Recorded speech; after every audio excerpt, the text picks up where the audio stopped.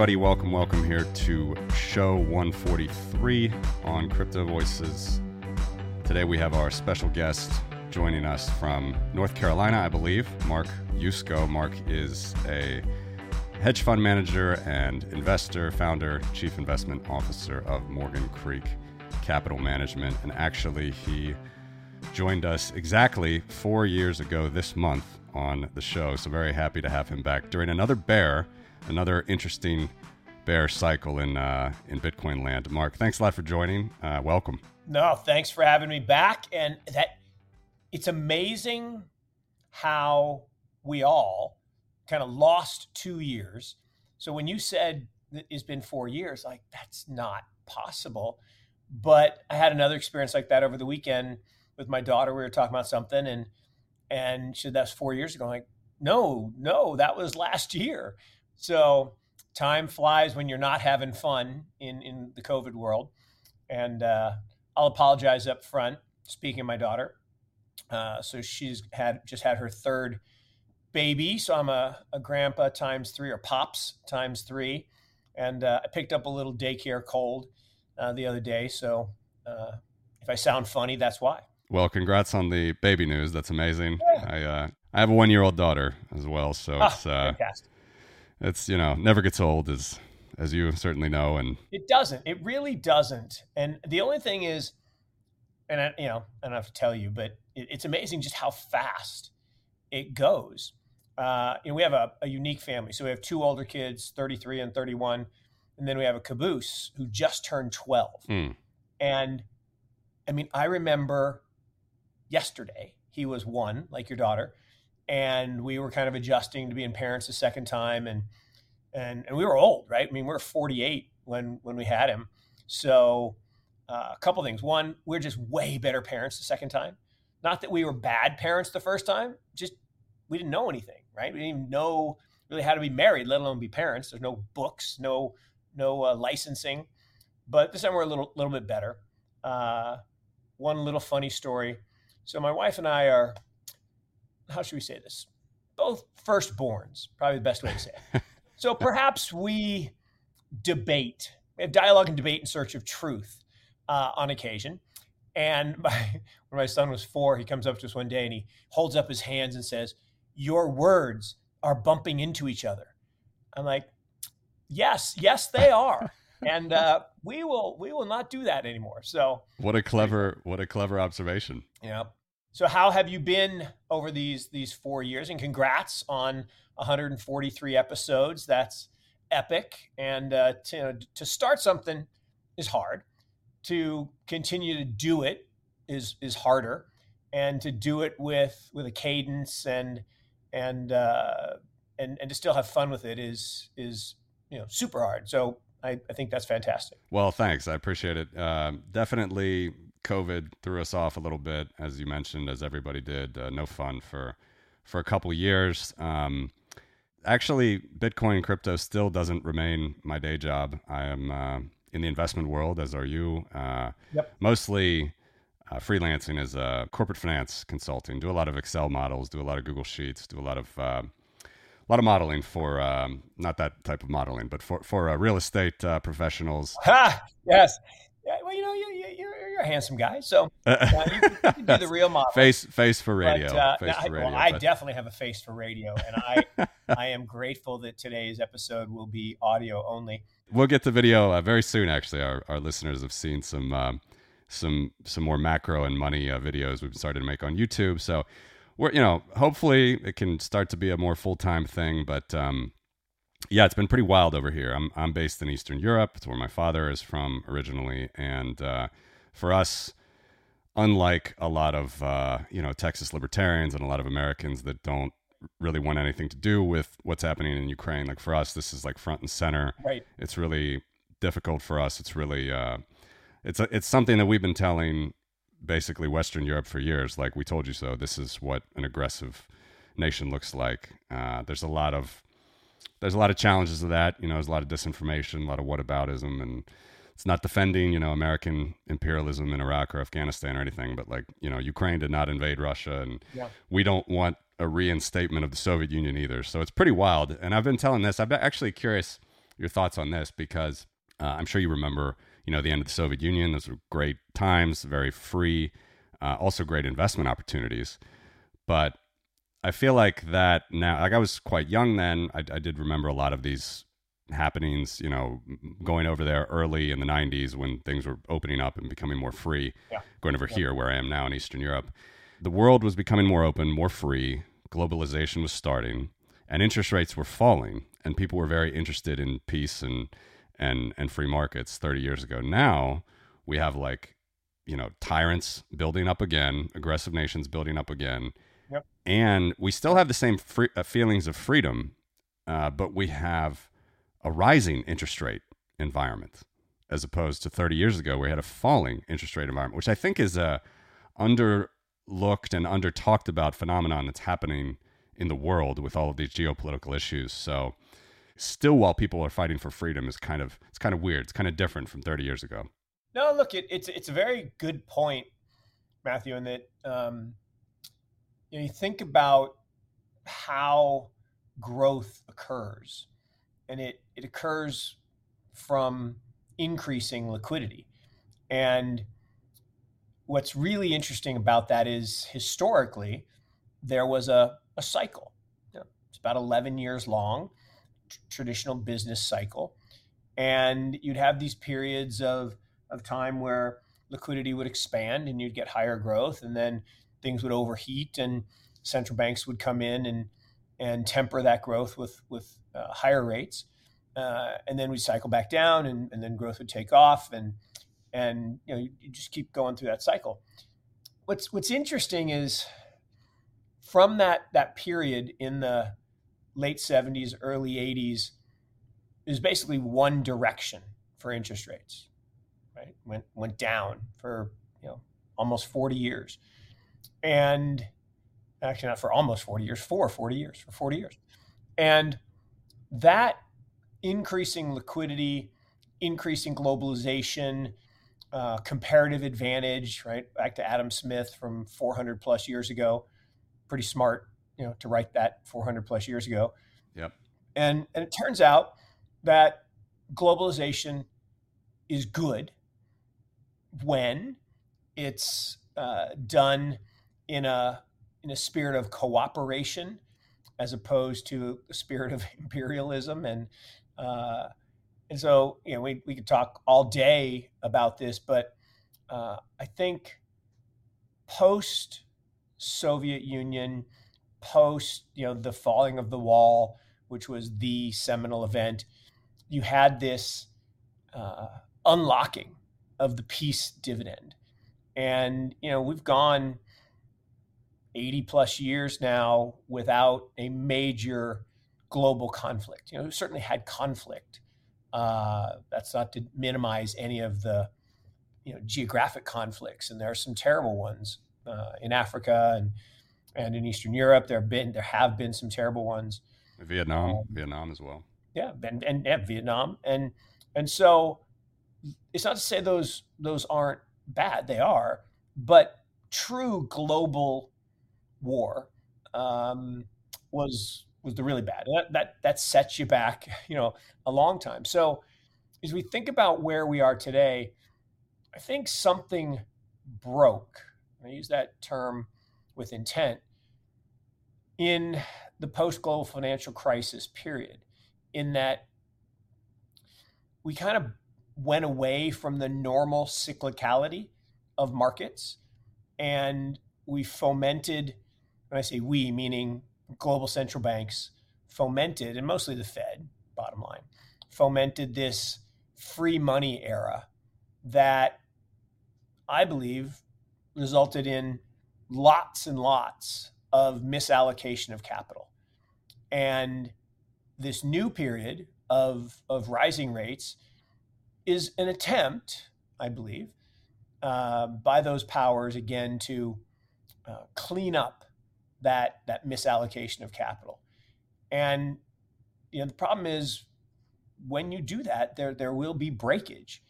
And there is also opportunity for abuse and corruption and we're seeing that in lots of different places as people take advantage, and I think it's been writ large in crypto in the past year with this nonsense around FTX, which, when you peel the onion back, was a fraud, I believe, from day one, literally from day one. Yeah. And it's funny. I used to rail on the people or laugh at the people who said, crypto's only for money laundering, and I'm like, no, if I want to launder money, way better to not put my fingers on a keyboard and use a big old Sacco cash. Like say, hey, Matthew, meet me at the park. I come, I walk away and hey, Mark, you left your backpack. And I just keep walking and you look in the backpack and it's full of cash. Wow, that can't be traced. That's good for you. You got your payola. Yeah. Whereas if I send you Bitcoin on chain, people can see that in a wallet. So I struggle with where FTX was part of, I believe, some really bad money laundering. And so my point there is, I get it now. Ms. Warren and all those guys and the current administration, they kept saying it because they had insider knowledge, because they were the ones doing it. And it's really crazy when you peel back the onion and you look at all the connections and all of the badness that went on. And, it's a personal thing for me. The fact that, I have real people, real clients who suffered real loss because of these bad people. And the primary perpetrator, although I actually don't think he's the primary perpetrator. Like I say, Sam Bankman-Fried is the mastermind of nothing. No chance. Yeah. He was the mastermind. Zero chance. I think he's a useful idiot for somebody well above him in the ranks of super bad. Can we pick that apart though? You've said some interesting things in the last few months. Like what about Kevin O'Leary? This is a grifter, in my opinion, that's just exposing himself. I don't think Kevin is involved like mastermind. Right. Is Kevin all about Kevin? Oh, yes. Yeah. I mean, Kevin likes Kevin. And look, anyone who talks about themselves in third person, and Bo Jackson, Bo knows. That's a dead giveaway. Anytime someone uses third person, it's dead giveaway. But look, I don't begrudge Kevin being a paid spokesman, right? That's what companies do. And I said, I don't think he was in on it. I don't think he was part of it. But just his charade, you remember when he was on with Pomp, and he said he hated crypto, the crypto garbage and all that. And then later. Oh, Matthew, no, you'll love this. So I just did this, not just, but before the holidays, I went out to Vegas and they said, hey, do you want for a conference? And they said, hey, do you want to interview Kevin? And I'm like, well, here's the thing. I will if he lets me talk about 4 years ago, okay? Not too long after you and I did the show, we were on CNBC together, and he basically said, Mark, you're an idiot. This is a total Ponzi scheme. There's no chance this is ever going to be worth anything. And I was like, okay, if he'll talk about that. And so the title of that I titled my interview was, from "You're dead to me," which is kind of what he was saying to me, like on Shark Tank, to, wearing orange shoes. He's got Bitcoin orange shoes, and now 20% of his assets are in crypto. And I will give him credit. He manned up and he let me show the video of him calling me an idiot. He let me talk about it. And he said, yep, I changed my mind. And look, at the end of the day, great investors, and I'm not saying he necessarily is great. I mean, he's got some great investments in his track record, but he's a fake billionaire though, right? I mean, yeah, I mean, he might be a great investor, right? And great investors change their mind when the facts change. And it's okay. Look, I was skeptical and a lot less wealthy than I could have been had I been less skeptical in 2013. I joke all the time. I was handed Bitcoin, literally handed Bitcoin the same month as the Winklevoss twins. Mm. Now, they were in Ibiza with Charlie, and I was in San Francisco with Dan Moorhead. And so I didn't get it, right? I'm just like, look, I'm not running drugs on Silk Road. I'm not going to the bakery with Charlie. I'm not, I didn't get it. And it was the same for me. Same year. It took me a couple years. Yeah. And look, I admire, and if you haven't read the book, Bitcoin Billionaires, it's amazing. It's a great book, easy read. It is. People should read it over the weekend. It's an easy read. Ben Mesrick is a great writer, and it's a great story. And look, most people, and I don't mean this in a derogatory sense, but it's true. Most people don't get one really big idea in their life, right? We get a job, we go to work, we maybe do something interesting, but very few people get a big idea, Steve Jobs-esque idea. And the Winklevoss twins have done it 4 times, like crazy, right? They came up with the idea for Facebook, and Mark stole it, according to the movie, according to them. And so that's pretty big idea. Social media is pretty big idea. Yeah. And they got most of it taken away, but they bounced back. And then they got Bitcoin. And then once they got Bitcoin, they're like, we should start an exchange. So they have, one of the top exchanges. It's not the top, but they have one of the top exchanges, and we're part owners, so full disclosure. But then, and the fourth one was they bought Nifty Gateway for $1 million 4 years ago, long before NFTs were a thing. And the guy that sold it to him, who'd started it for a $25,000 check, thought, oh, I'm crushing it. But that was pretty good. So they have been able to see around corners and really do some amazing things. And I think that ability. So back to Kevin. So I think that's Kevin, right? He's parlayed his fame into a nice fortune. He's done some really smart things. Like one of the things he mentioned in Vegas was, he has a relationship with all the big engineering schools, MIT, Caltech, Georgia Tech. And he goes and lectures to these guys and then tries to find 1 or 2 of them to come work on one of his projects. Genius. But the thing he said that was amazing, he said this year, this graduating class in May at MIT, 30% were slated to go into crypto. Yeah. That's an amazing stat.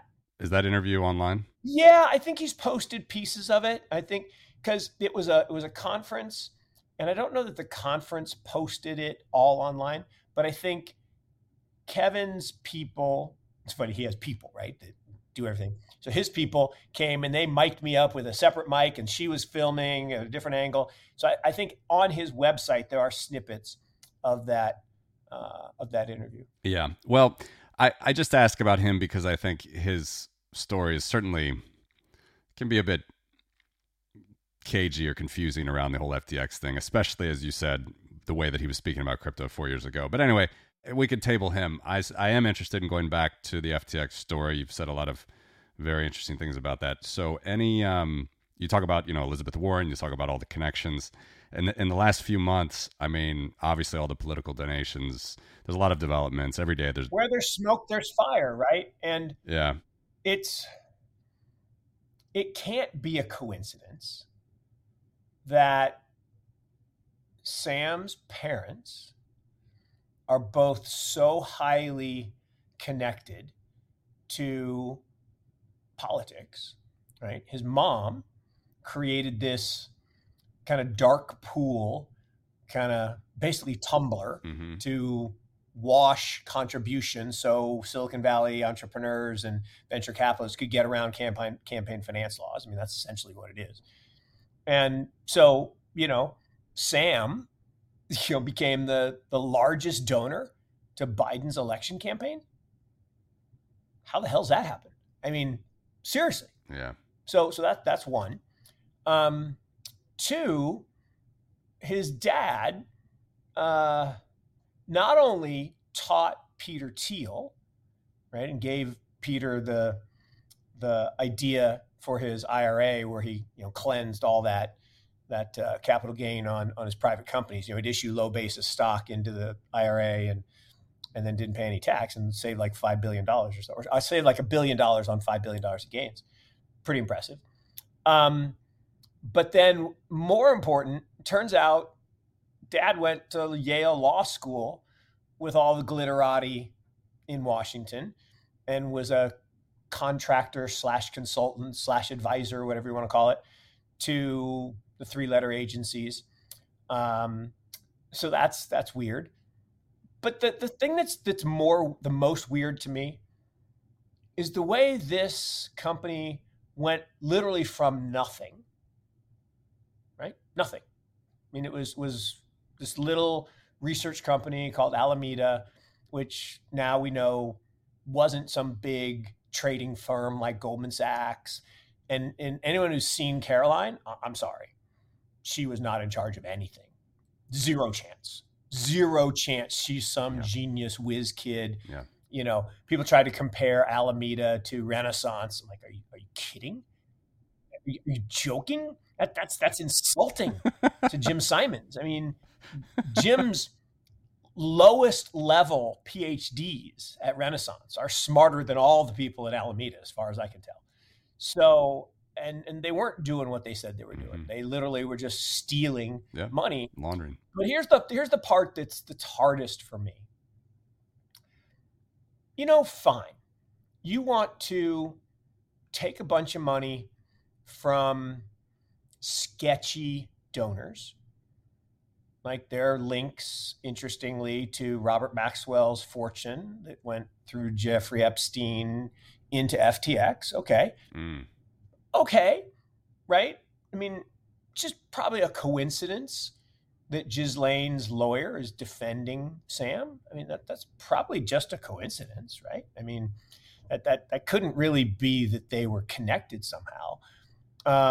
It's wild. I mean, wild. And then it couldn't be that he gets reassigned a judge who's married to the guy who did all of FTX's origination documents, Sullivan and Cromwell. I mean, the same Sullivan and Cromwell that the two guys, like the two brothers, like admitted that they ran the government for decades. Yeah. Right? I mean, literally said we paid off every politician for decades and we basically ran the government. I mean, those guys were scary good. So there's just so many weird things. But at the end of the day, you don't go from nowhere, nothing, right? A little research company that cut a deal with CZ to use his exchange to start doing what? Well, to start laundering money. And I say that unabashedly. People say, you don't know that. I'm like, well, here's the thing. In the old days, I meet you at the park with my backpack. No one can trace that. Here's the thing. If the government sends money someplace and those people send the money to FTX and then FTX sends it to Alameda, all on chain, right, where we can trace the wallets, then Alameda puts it in one of 200, this is the crazy part, there are 400-ish companies that were venture capital investments in Alameda. Unbelievable. 200 of them. Unbelievable. 200. Have you ever heard of such a thing, being an investor? No, never, not ever. No, there are two things I've never heard of. So one is that 200 of the companies you invest in are shell companies owned by the principal. I don't own any shell. I run a venture capital fund. I own no shell companies in which I put money to then make political contributions. Zero. I don't have any. So maybe that's a thing and maybe I need to jump on that bandwagon. No, that's not a thing.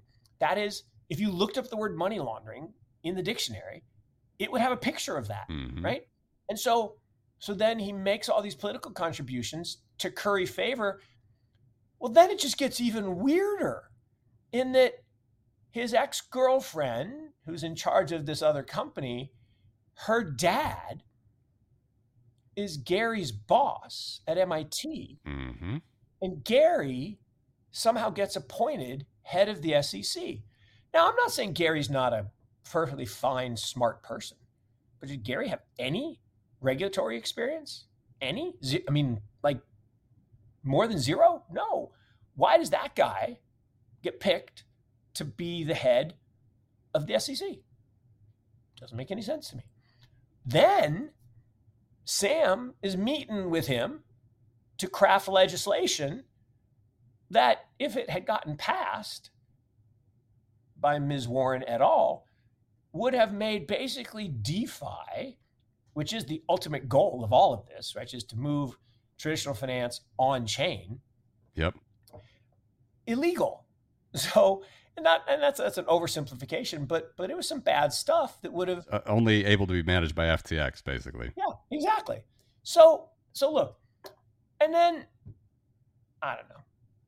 I said maybe it's all just a big coincidence, but look, when Bernie Madoff admitted that he committed fraud, the next day he was in handcuffs. Yeah. And in jail, and he died in jail. Right? I mean, he was my neighbor right down here in North Carolina. Really? Oh, yeah. I mean, every time I drove up to Richmond, Virginia, I'd wave to him. It was funny. I actually sat next to his guard on an airplane once. The guard was coming back from training, and this guy was huge. I mean, everything you'd think a prison guard would be. I mean, muscular, but he's a really nice guy. And he was telling me some amazing stories, just amazing. And so it's not like he wasn't there. I mean, he was there. This guy didn't know me from Adam. He had no reason to tell me lies. He said, oh, look, I hang out with Bernie every single day. And, you know, so how is it that Sam's at his parents' house, you know, moving stuff on the internet? I don't understand. That just makes no sense to me. Yeah. And I mean, the Madoff case is just another example of the SEC's incompetence. I mean, Harry Markopolos, I remember from when it happened, and then the great Netflix documentary was just out recently. Everybody should watch that as well. Yeah. I mean, since 2000, he was warning them. I mean, and this is just par for the course for the government. They don't do anything, then they claim they need more resources after they fail.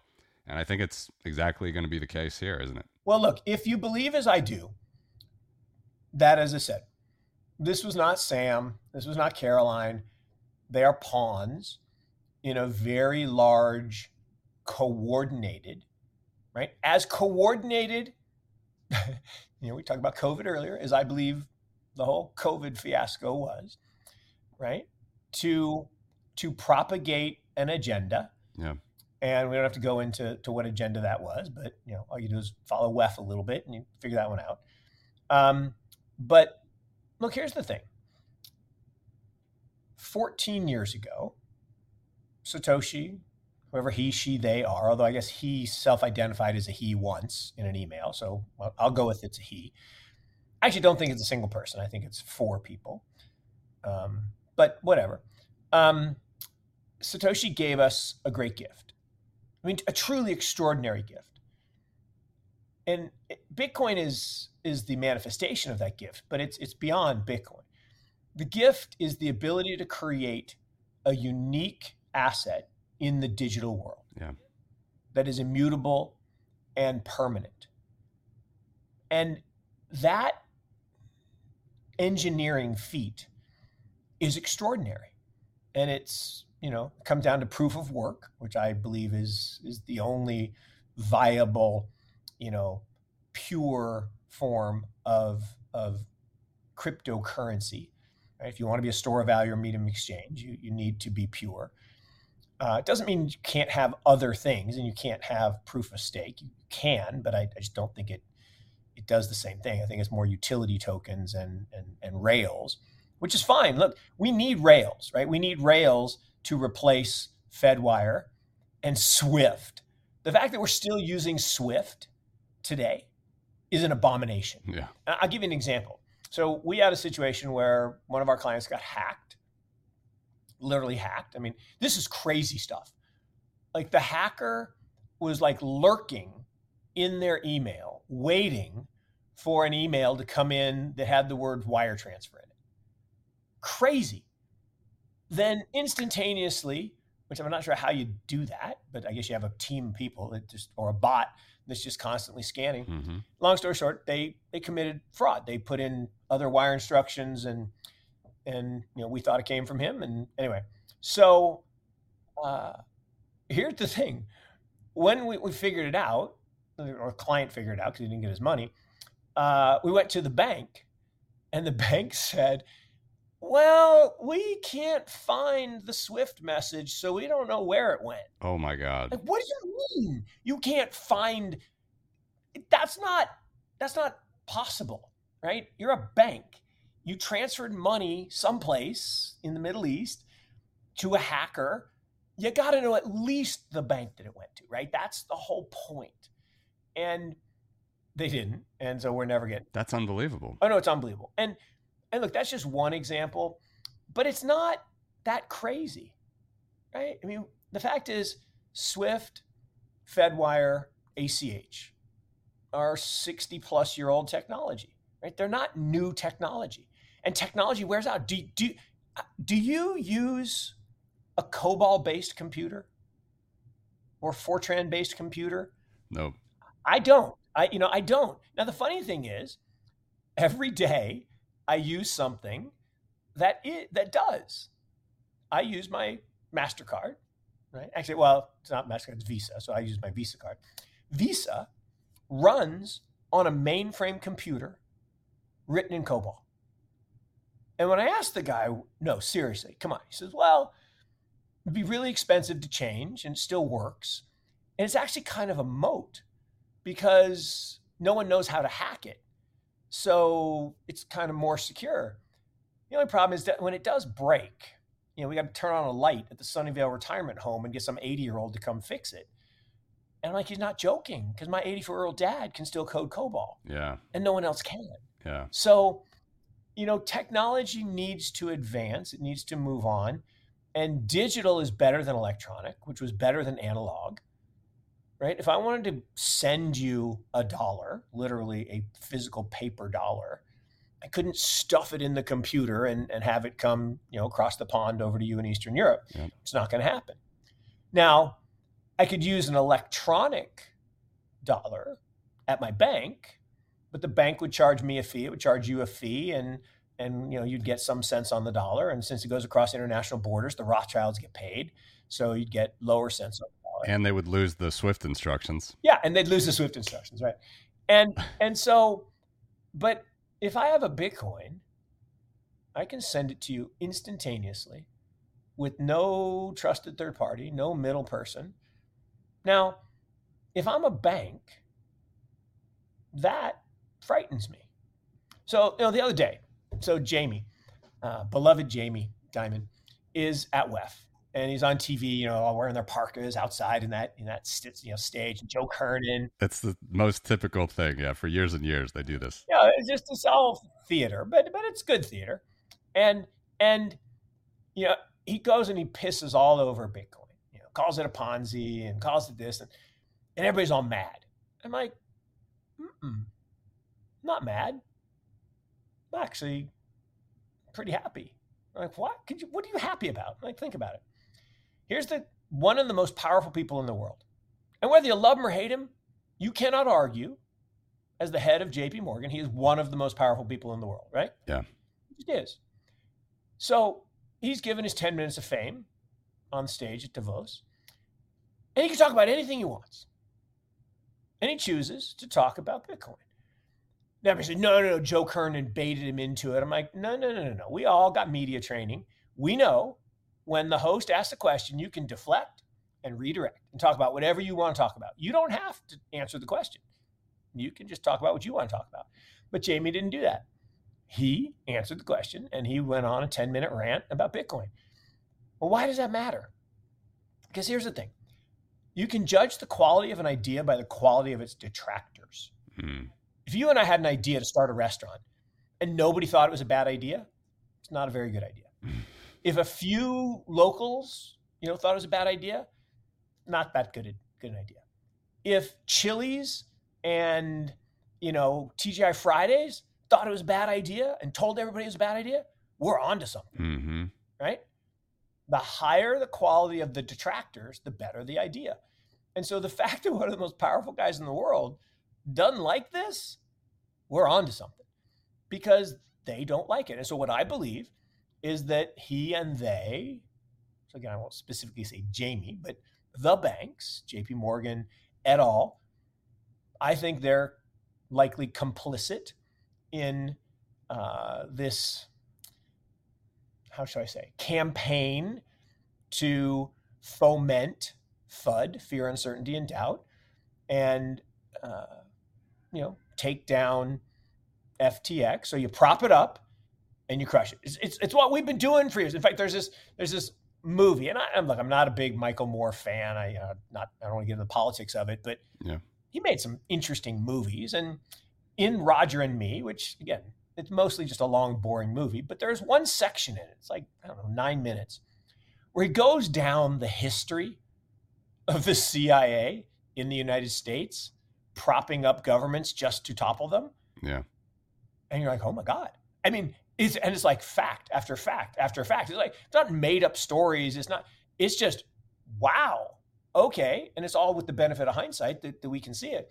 And so I think that's the same thing here is you prop up this, savior. I mean, I don't know if you've seen it, but there was the thing in the summer where they called Sam the JP Morgan of crypto. They called him the John D. Rockefeller. They called him the Jesus Christ of crypto, right? That's blasphemous. They called him the Michael Jordan. And, here in North Carolina, that's even probably more blasphemous. Yeah. I'm kidding around. I don't want to offend anybody. But, I mean, come on. And yet, the guy was nothing from nowhere. No. And look, we got lucky. Totally lucky, right? We never met the guy. I never met the guy. We never looked at the deal. It got shown to us 3 times at 8 billion, at 16 billion, and 32 billion. And it was just easy. It was like $8 billion for a company doing 40 million of revs? No. Yeah. Stupid. Why would anyone pay that? Well, it turns out, why would someone pay that? Again, you asked the question if I'd ever seen anything like this doing venture. Look, I've been doing venture for a long time, 30 plus years. I'm old. Never. And that's not an exaggeration. Look, I'm prone to hyperbole. It's like my wife said, she saw me speak one time. She said, you can't say things like that. Like, what? What'd I say? She says, no, not what you said. It's how you say it. You say things so forcefully. I'm like, well, what's wrong with that? She says, well, people will believe you. I'm like, well, that's the whole idea. She says, well, what if you're wrong? Like, I'm wrong all the time. I just changed my mind. So here's the thing. Never, ever, ever in 30 plus years of doing venture capital have I seen an individual commit multiple $100 million to a venture capital fund and then have the fund turn around and give them $150 million back into their company. Never seen that. And that's what happened with Sam and Sequoia. Now, the fact that Sequoia is tied in with Sam's mom, or I don't know. I mean, that's weird. Yeah. That's not the way it's supposed to work. Yeah. And what about the due diligence aspect? Like, no one ever did any due diligence. Do you have any thoughts on how he could get away with that for so long? Okay. That one, I think, was accidental. So the way it goes is, particularly in venture capital, there's not enough great deals to go around. Right? There's more money than great deals. If you go back to 2000, from 96 to 2000, there were 10,000 companies backed by venture capital. There are not 10,000 good management teams in the United States. There just aren't, right? How many are there? 1,000, 2,000, 3,000? There are not 10,000. So what happened? 7,000 of those companies literally went to zero. 3,000 of them either went public or got bought. Okay, so maybe there are 1,000 great management teams, but there aren't 10,000. So the same thing is true, is there just aren't that many great deals. And certain firms, Sequoia is one of them, built a well-earned reputation of being the smartest guys in the room, right? And there's Sutter Hill, and there's Greylock, and there's Kleiner, and why do people revere them? Well, because they've made a lot of great investments. So what happens is if one of those firms says, I like this, a whole bunch of other people are like, well, if they like it, then I need to like it. But it gets worse than that. So even if you say that, even if you say, well, if Sequoia likes it, you still are supposed to do your diligence. Right. And if you don't, you actually get in trouble with the SEC. Right. So we always do our diligence. But here's the thing. I remember in 2000, there was this similar kind of, and it didn't have the same repercussions, but it was the same type of thing where there was this woman, and I shouldn't say this because people say you're sexist and it's cheapening. I'm like, no, I'm just painting a picture. She happened to be very attractive, and she had a good pedigree, right? She had biotech experience, but a firm out in Silicon Valley, and I won't name names, anointed her the next great venture capitalist and gave her some money. Mm-hmm. All of the endowments were like falling over each other to get into her. It was like a Theranos, pre-Theranos, right? Okay. That's what I was thinking of when you said No, exactly. And when I say attractive, I don't mean attractive, beautiful. I mean attractive, like presentable. Yeah, like a guy sure. guy, gal, it doesn't matter. If you're presentable and people want to be around you and you're, just anyway, attractive. I don't mean hot. I mean attractive. Sure. And here's the thing. Yale thought Harvard did the work. Harvard thought MIT did the work. MIT thought Duke did the work. Duke thought Notre Dame did the work. Notre Dame thought Stanford did the work. And Stanford thought Yale did the work. No one did the work. And it went to zero. Because it turns out she was very nice, but she wasn't very good. And no one ever did the work. And all of those endowments invested? Oh my God. We were falling over each other because this venture fund was in and this other venture fund was in. And look, that happens. And it's not good. I'm not proud of it, but it definitely happens. And when there's limited supply, right? There's only so much to go around and you're scraping to get a piece. Mm-hmm. There's this willing suspension of disbelief. And there was another one, and I fortunately missed it because I had a young guy who literally slapped me, like literally. So back in 2000, Benchmark Capital. And Benchmark was it, right? They had formed their first fund in the late 90s, and they invested in this little company called eBay. You might have heard of it. And the whole fund, right, their first $85 million fund went up 96 times. Wow. So for every dollar you put in, you got 96 back. One of the best venture funds of all time. And they had something called an EIR, an Entrepreneur in Residence program. And there was this guy who built CNET. And he had retired from CNET and sold it. And he was going to start his new thing. And his new thing was undisclosed. It was just going to be like an incubator. And it was called 12 Entrepreneuring. And I actually don't even remember the story why it was called 12 Entrepreneuring. And it was him and an LLC and an office at Benchmark. And the valuation, $700 million. Mm. And everybody was trying to get in. And I'm fighting to get in. And my young guy said, Mark, are you kidding? Yeah. $700 million for nothing? I'm like, oh my God, thank you. I mean, yes, and so we didn't do it. And of course it went to zero, but FOMO is real, right? And so I think FTX has a FOMO element. It has a prestige element because Sequoia and a bunch of other really smart investors were involved. It's got this, cloak and dagger thing where, it's us against them with the China thing now and CZ. And, I marveled, right? When Kevin, back to Kevin, testifying to Congress, tried to say, this is all CZ's fault. I know. I go, stop. No, CZ called it out for what it was. This is not. And maybe CZ didn't know what he was actually calling out and exactly what he was in for. I think that's no. See, I think CZ knew exactly what he was doing. I think he was trying to out the money laundering piece. But he might have not known how bad it was and how bad it might affect him. no, I don't think he knew how bad Yeah. it could be for the ecosystem. And I also don't think he knew it's like, don't poke the bear because the bear will come for you. Yeah. I think the bear's coming for him now. Yep. And, this whole Bits Lotso thing or whatever it was is it's not about some single Russian guy. That's a backdoor into, like, remember, and I didn't believe this at the time, but now I kind of do. Remember that thing when Giuliani was given a presentation for Trump out in front of the Four Seasons landscaping?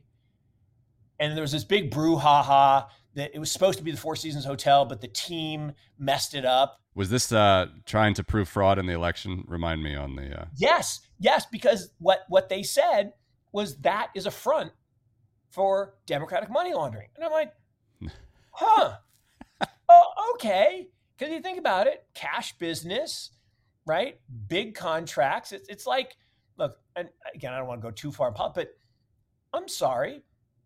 I don't pay my dad $50,000 a month rent. Yeah. Okay. There's no house anywhere, no apartment, no nothing that makes sense. Yeah. And so that can't be anything other than money laundering. And again, maybe I shouldn't make accusations about our president, but because I may end up someplace in a bad place. But I'm just saying that can't be what it claims to be, right? You don't pay your dad $50,000 a month rent. I don't pay my dad $50,000. That just doesn't happen. Yeah. And so that's something else. I don't know what it is. The same way that, what was going on inside FTX, with the WEF sponsorship, and then they get taken off the website. Yeah. Okay, that's weird, right? The agendas, I mean, they're so real. That clears up a lot, actually, for what you've been saying here, both about the investing, the FOMO, and just the agenda really is, they really come out in moments like this. You can really see it. At the end of the day, every incumbent will do whatever they can not to get disrupted. Yeah. I get it, right? I mean, I run an asset management firm. And I know sometime in my lifetime, touch wood, I'm going to be replaced, not just me, but all of us are going to be replaced by DeFi, right? I mean, there's no way that a DeFi portfolio that's on 24/7, 365, that's constantly rebalancing and constantly buying a piece of all the great assets all over the world, including collectible cars, right? Collectible Porsches, number one performing asset in the last 10 years, by far, like nothing even close. But the average person can't do that because Jerry Seinfeld and John Shirley get all the collectible Porsches. But, if you could own a little piece of that, that'd be good, or fine wine or art, Yeah. right? I mean, there are a lot of assets that you just can't get as an average investor because you don't have time, you don't have knowledge, but a DeFi solution, an algorithmic solution that, as I said, is robustly seeking out, right, using AI to say, wow, what's the biggest area of innovation in the world today? I'm going to make some investments in that. And maybe you've got a good financial advisor, and I can bring everything back to Top Gun because it's, as you should. It's the greatest movie. Well, I thought Top Gun was the greatest movie of all time until Maverick came out. And Top Gun Maverick, I will contend. I've seen it 9 times already. I watched it twice on a flight from California to Raleigh the other day. I mean, it's that good. And, you think about it, it's like what the Drone Ranger said, Admiral Kane, that, look, your days are numbered, Maverick, right? We're going to have pilots that don't need to eat, don't need to sleep, don't need to take a piss. And that sucks, right? Displacing humans sucks. But here's the thing. Everybody gets all bent out of shape and the AI is coming for our jobs. Here's the thing. I guarantee that AI isn't going to do what you and I just did for the last 45 minutes. And what I mean by that is an AI is logical, It doesn't have the craziness of my brain that goes like down crazy rabbit holes, and which is fantastic. we can have an interesting conversation. It just because it doesn't have intuition. You know, what is it? We get 11 million pieces of information every day, and we process like 19. I can't remember the exact numbers, but it's some crazy thing like that. So you think the top of the funnel to the bottom of the funnel, the human mind is unbelievable, and it's not going to be replaced. Now, is an AI gonna, write this email better than me? Yeah, of course, better, fine. But I'll still have to edit it, and I'll still have to sign it and send it. But ultimately, I don't worry about all that because there are more jobs today than at any time in human history. Right? Despite all the jobs that have been taken away, my favorite was when Donald came down to North Carolina. He's talking to all the displaced workers at the mills. He's like, I'm going to get your job back. And everybody's cheering. I'm like, no, you're not. Yeah. Her job's gone. It's never coming back from China. Because if it leaves China, it's going to Vietnam or Cambodia. It's never coming back to North Carolina. But that's okay. Because she can be retrained to do something in the knowledge economy. And that's the beauty of human nature is we can be retrained. Yeah. And we can learn new skills. Indeed. But, Amazon didn't exist 27 years ago. Today, they employ almost 5 million people. Yeah, it's an incredible thought. I remember before they exploded after the Kindle as well. That was only like less than 15 years ago. Yeah. And again, what does the Kindle do? It makes people consume more literature. Mm-hmm. And maybe not all literature, maybe some my son reads manga on it. So, and actually manga's got some good lessons in it, but he reads literature too. And he's an amazing reader rabbit like my wife. But he does read some other stuff, but he couldn't do that in the old days. He'd have to go to the comic book store and get it. And now he punched the button and he's got it, and he's just tearing through these things. And so he's consuming more content, which means there's more opportunity for people to write and be creative, and that creates more jobs. So did that piece of technology, destroy jobs? Created new jobs. And crypto, same thing. Crypto, the reason I'm here, right? The reason it says Morgan Creek Digital instead of Morgan Creek Capital is I had that epiphany, right? I had that epiphany that said, this is real. This is pervasive. This is a technological innovation that I believe is the next innovation cycle, right? From the mainframe to the microcomputer, to the personal computer, to the internet, to the mobile net, to the truth net or the internet of value. 14-year cycle. On our last show, actually, you said that. And I think it's very compelling. But look, in that, the incumbent sees the tech coming for him and says, nope, I'm going to fight. And so, yeah, we're in the then they fight you phase. 09 to 15, first they ignore you. A bunch of nerds and geeks playing with their magic internet money. I don't care. Then they laugh at you. 16 to 21, look at those nerds and geeks playing with that magic internet money. Ha, ha, ha. Then they fight you.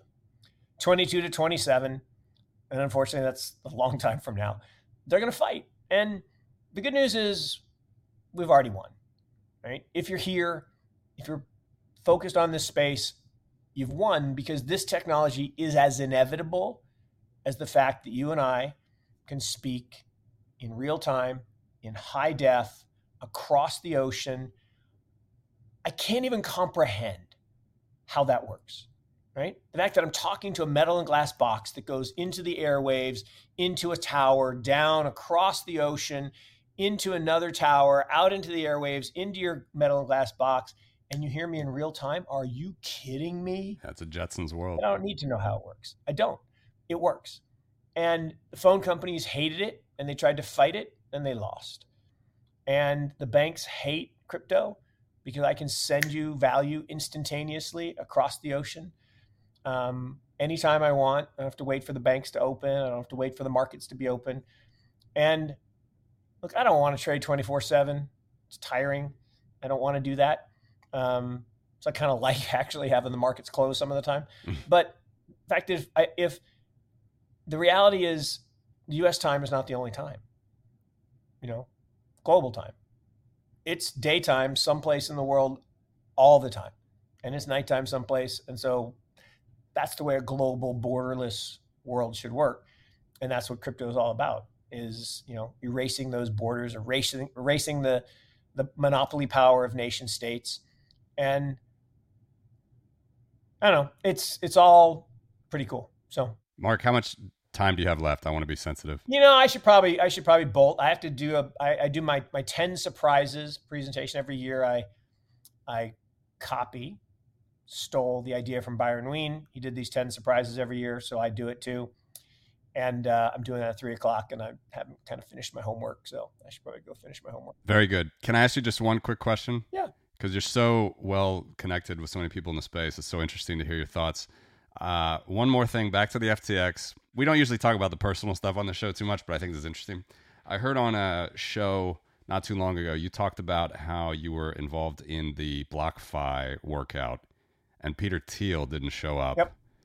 Peter Thiel generally strikes me as someone who, at least his agenda is something I tend to agree with, and he's a Bitcoin fan and stuff. I do too. And I look, he's a mad genius, and I'm a huge fan and admirer. I will never understand. I just won't ever understand. I mean, he had over $300 million invested in this company, and all he had to do was show up with 30 or 40 million, and we would have had enough to kind of avert having to sell at a bargain, at a bargain basement price to FTX. And his venture fund just walked away, and I don't understand that. And I haven't gotten to talk to him about it. And if he's out there listening, which he probably isn't, I'd love to ask him the question, like, Peter, what are you thinking?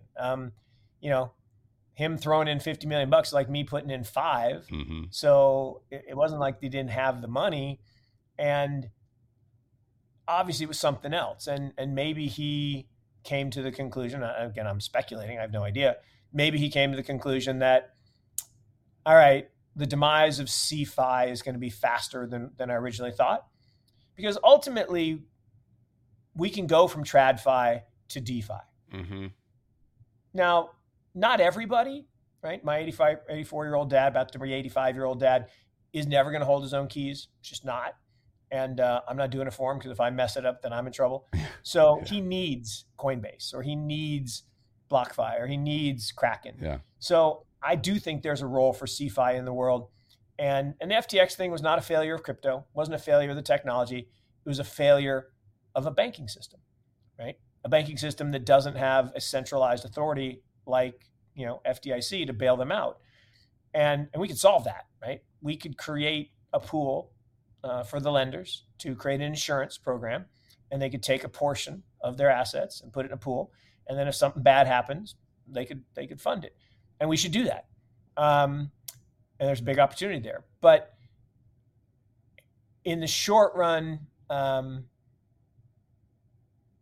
that single decision caused some shockwaves. Now, I guess you could argue the positive is it exposed FTX for what it was when they couldn't fulfill their obligations.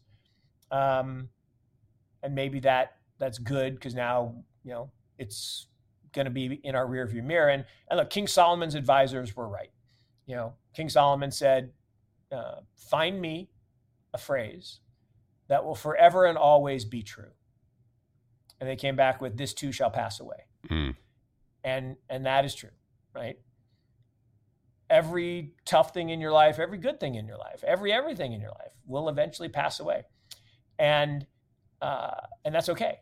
Just means you got to keep, moving forward and coming up with new ideas and new relationships. But the bad stuff of FTX will pass away, and it will make us stronger in some areas. The thing we haven't really talked about is, a place where you are very different, like you said, than libertarians in Texas. Yeah. And how we think about Bitcoin, or being in Venezuela. Yeah. Very different. Or Turkey. There's never been a bear market in Bitcoin in Turkey. Not ever. Not once. Because the lira has just been absolutely massacred. Same thing with the Bolivar in Venezuela. So if you were lucky enough to move your money into Bitcoin or Monero or Dash or anything and be like, Dash, that's terrible. Like, it's better than the Bolivar. So, we will continue to make progress. We'll continue to have innovation. We'll continue to create opportunities. And that's the fun part, right? And yes, there are setbacks. I hate the fact that, investors and us lost money in BlockFi. And again, BlockFi didn't do anything wrong. It was, they were bad risk managers.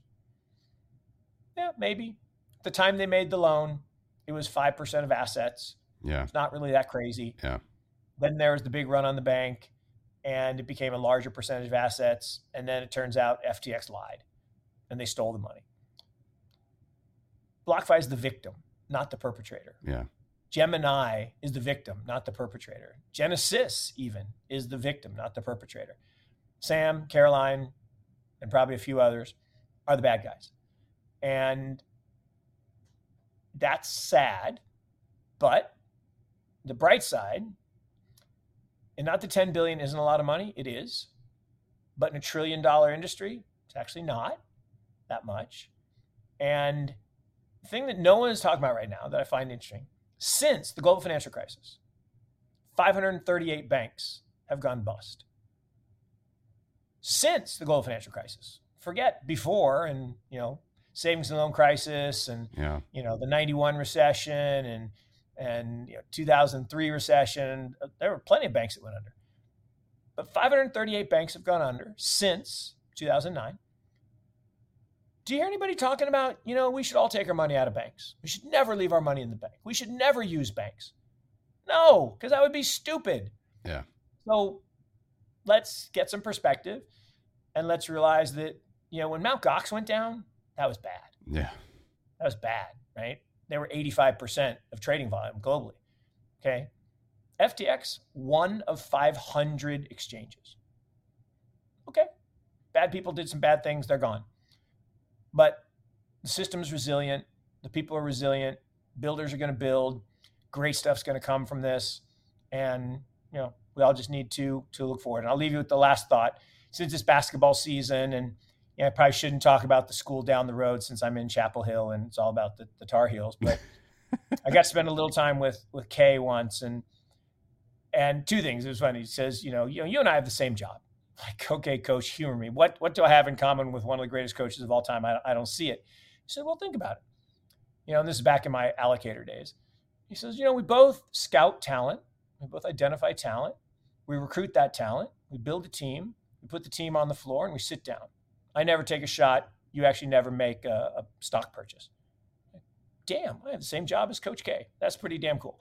It is. But then he said what I think I want to leave you with, which is, what separates the great player from the average player? The average player always thinks about the last play. How many times have you seen someone miss a shot, go down and commit a stupid foul? Over and over, because they're thinking about the last shot, last play. The great player, MJ, throws up a shot, misses. He doesn't even remember taking the shot. He goes down, hustles back, plays good defense, steals the ball, makes a layup, because he's focused on the next play. Investing, life, everything. It's about the next play. And if you have a setback, you got to move on. You make a mistake, you got to Ralph. So now I'll leave it on Carolina. So Dean Smith, famous coach of Carolina, said, look, we're all going to make mistakes. You got to learn to Ralph. Recognize it, admit it, hard, learn from it, and forget it. So focus on the next play and don't worry about making mistakes. That's what happens. And look, I appreciate the conversation as always. Let's not make it 4 years before the next one. And we'll talk again soon. I was just going to say, Mark, I hope it's not 4 years we have to wait. And very, very fascinating stuff today. Thanks a lot for joining. Really, really appreciate it. Thanks.